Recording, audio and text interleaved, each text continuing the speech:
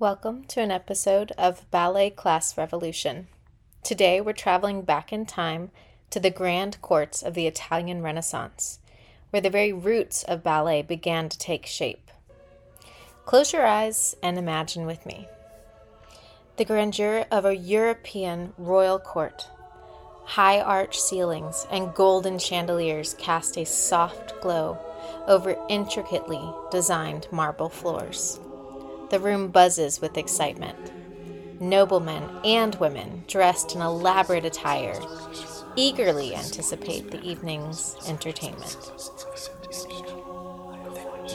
Ladies wear flowing gowns, shimmering with jewels and intricate embroidery, their faces hidden behind delicate masks.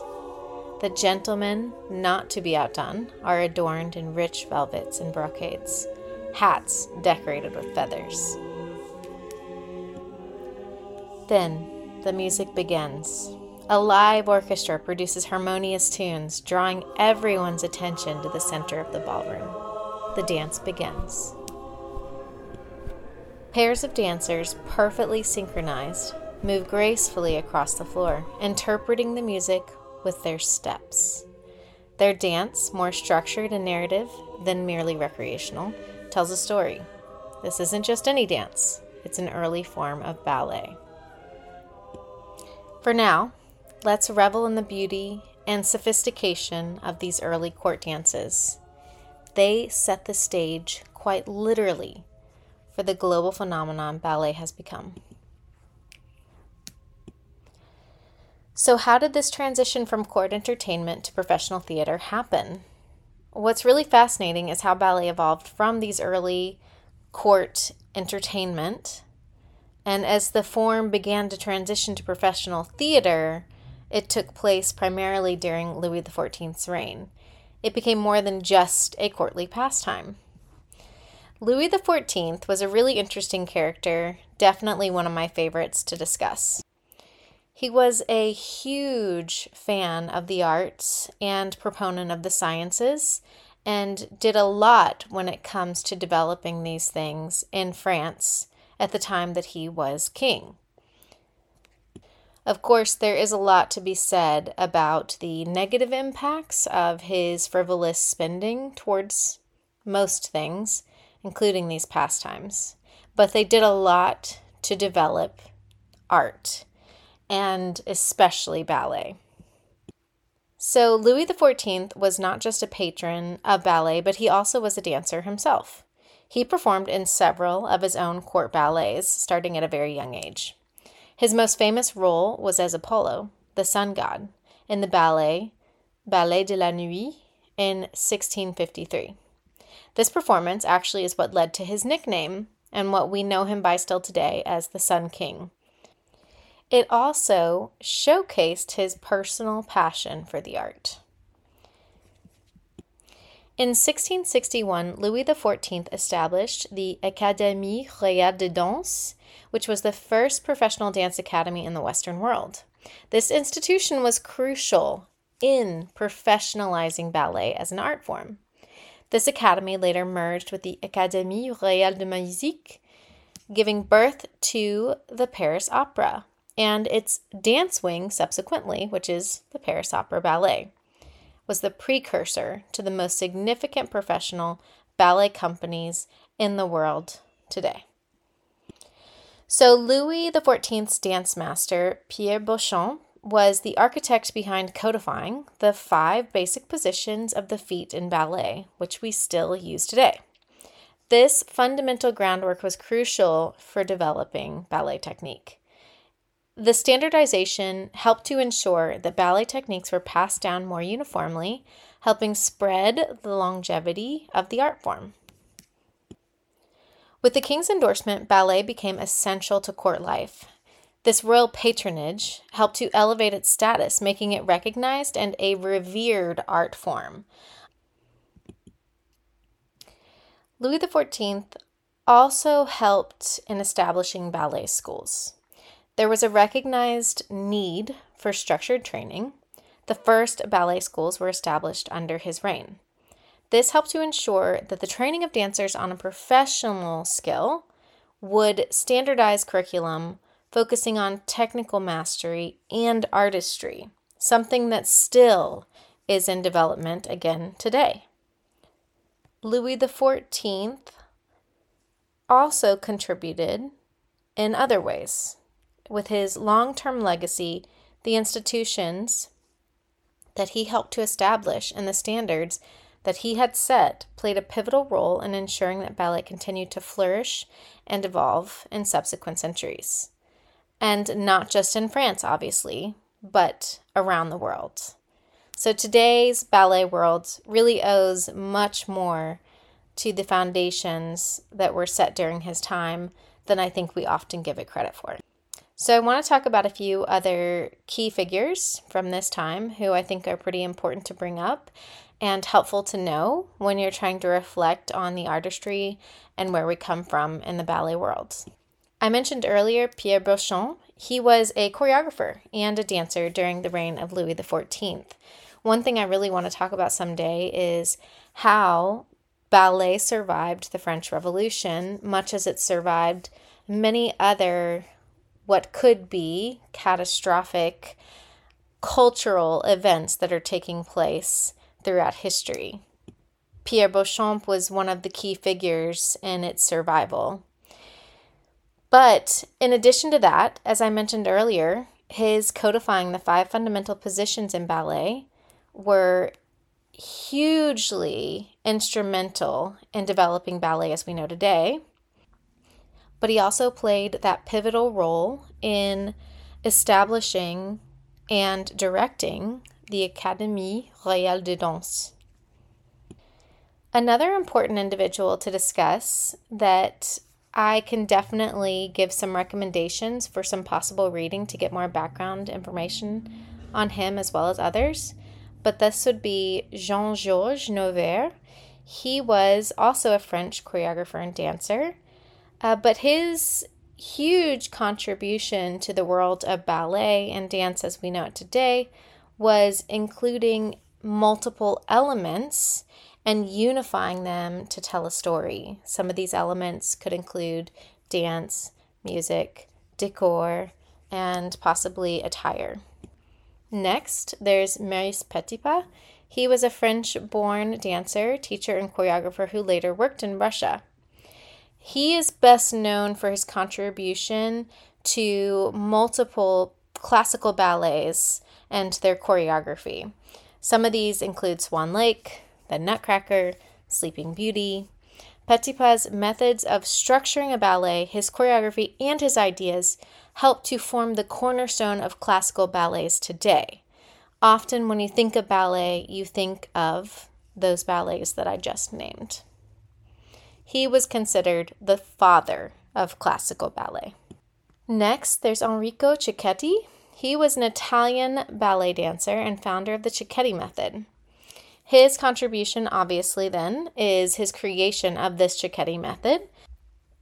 Cicchetti's method is still a technique that is widely used today. His method helps to emphasize the importance of using the entire body to achieve fluidity. Next, we have George Balanchine, one of the more popular choreographers in the United States especially. He was Russian-born, and there need to be multiple episodes about him because really fascinating character who obviously contributed so much to the ballet world. But some of his most known contributions include his neoclassical style that is the element of the New York City Ballet. And that is a company that he co-founded. He produced numerous works that expanded the boundaries of ballet and is regarded as a pioneering figure in 20th century dance. Next, we have Anna Pavlova. She was a Russian prima ballerina. She's widely regarded as one of the greatest ballerinas of all time. She's most recognized for her role in The Dying Swan. What is significant about Pavlova and the reason why she made this list today is because her global tours, the globalization that she introduced to ballet, helped to promote it worldwide and create more of that awareness and respect for the art of dance. So Pavlova was very important for that, and there have actually been multiple dancers over time who have helped to basically ensure the same thing, that ballet's popularity is not isolated to one area, but becomes a worldwide phenomenon. Another such person that you may have heard of, who I also have a great fascination with, is Rudolf Nureyev. He was a Soviet-born dancer and choreographer. His contribution is basically that his expressive performance, his ability to tell a story with his body and do it effectively, where an audience felt connected to him, in addition to his technical ability, which was exceptional, helped to greatly influence the role of men in ballet. Nureyev's defection from the Soviet Union to the West in the 1960s helped to bring that significant global attention to the ballet world as well. So the evolution of ballet over the centuries has been vast and multifaceted. It delves into the aspects of techniques, storytelling, and representation, offering a comprehensive view of that transformation. So for technique, with early ballet, it originated in the Italian Renaissance courts. Early ballet was more of a series of stately movements than it was intricate choreography. It was more focused on patterns and shapes rather than technical prowess. So often, I'm sure when you see, organized styles of dance, that's going to be reflective of court dance, that early form of ballet. Moving into the Romantic era, then, we have our 19th century ballet dancers starting to dance on the tips of their toes. This is what we call today on point, demanding more strength and precision. This era introduced softer, flowing movements juxtaposed with rigorous technical demands. We could go into so much more detail about these different eras and different elements that were introduced, and I definitely plan to break it down more in future episodes. Just suffice it to say, you start to see that shift into more physical demands and more performance element in our Romantic era. Moving further then into the 20th century and now to today, ballet techniques have continued to evolve. They have become even more demanding. You start to see the technical feats that dancers are capable of are way beyond what a dancer could have conceived of in past eras and generations. This introduction of neoclassical ballet and contemporary ballet also meant that dancers have a need for versatility beyond classical technique. So this is one of the elements of evolution and ballet survival that I argue is taking place currently. You're not necessarily seeing ballet the way that it was in past generations.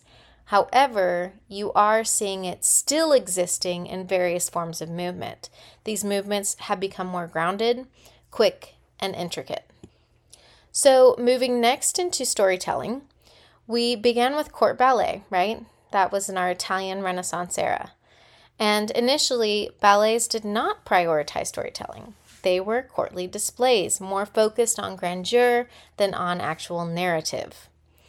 But when we move into our Romantic era, storytelling becomes pivotal. It is the essence of ballet. Ballets like Giselle and La Sylphide, my favorites, incorporated narrative-driven choreography, often revolving around these ethereal creatures or tragic romances that the audience actually feels connected to.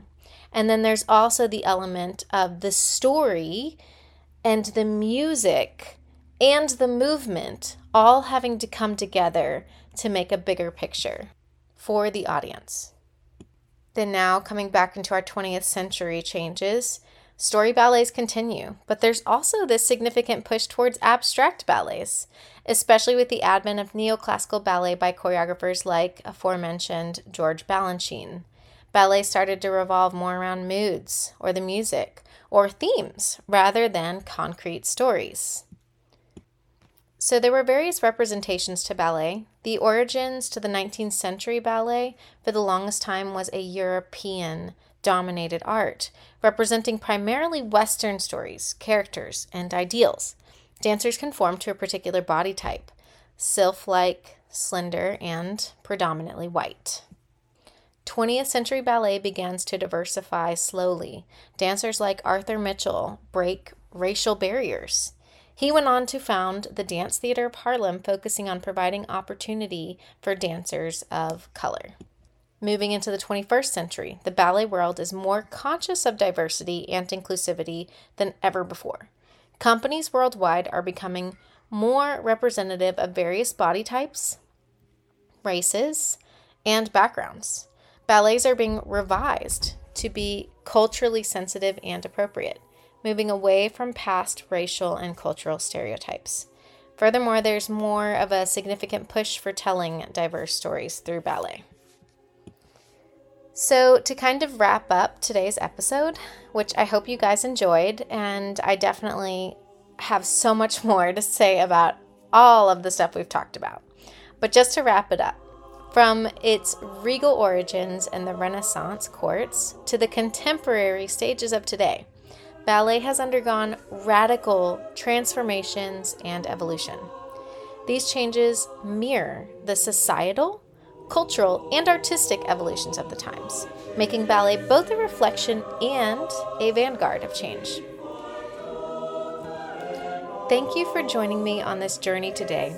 If you're a dancer or an enthusiast, understanding these roots can give such depth to your appreciation of ballet. Stay on point and join me next time as we continue to uncover the enchanting world of ballet.